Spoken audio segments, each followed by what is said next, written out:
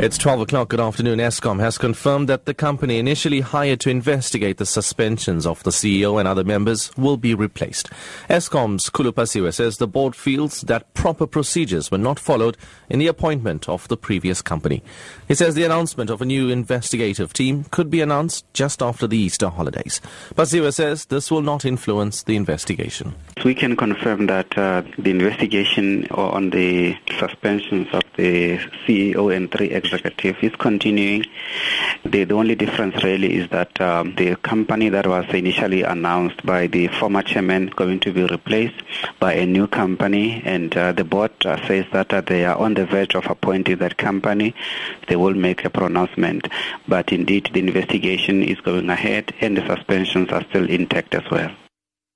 The National Sea Rescue Institute has warned of strong rip currents along South Africa's coastline over the next few days. Spokesperson Lambinon says this is due to springtide.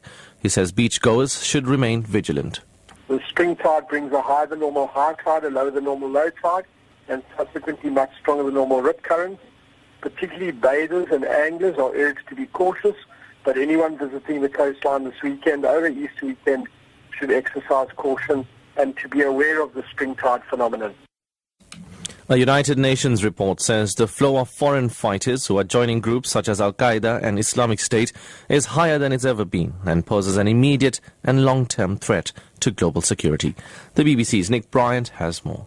Syria and Iraq had become a veritable international finishing school for extremists, it said. Foreign fighters were also heading to Libya, Afghanistan, Yemen, Pakistan, Somalia and the Philippines. Worldwide, the number of foreign fighters had increased by 71% between mid-2014 and March this year. The panel of experts observed that the globalization of Al-Qaeda and Islamic State had created a deepening array of transnational networks. They warned that those who eat together and bond together can bomb together.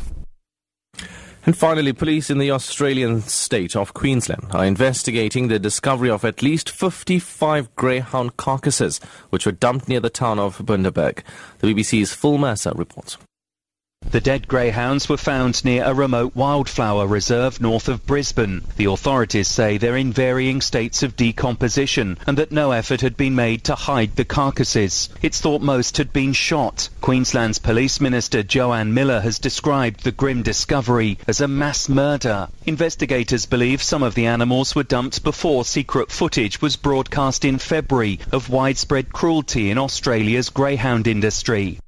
The top story at 12 o'clock. Eskom has confirmed that the company initially hired to investigate the suspensions of the CEO and other members will be replaced. I'm SARESHEN Pillay, back at 1 o'clock.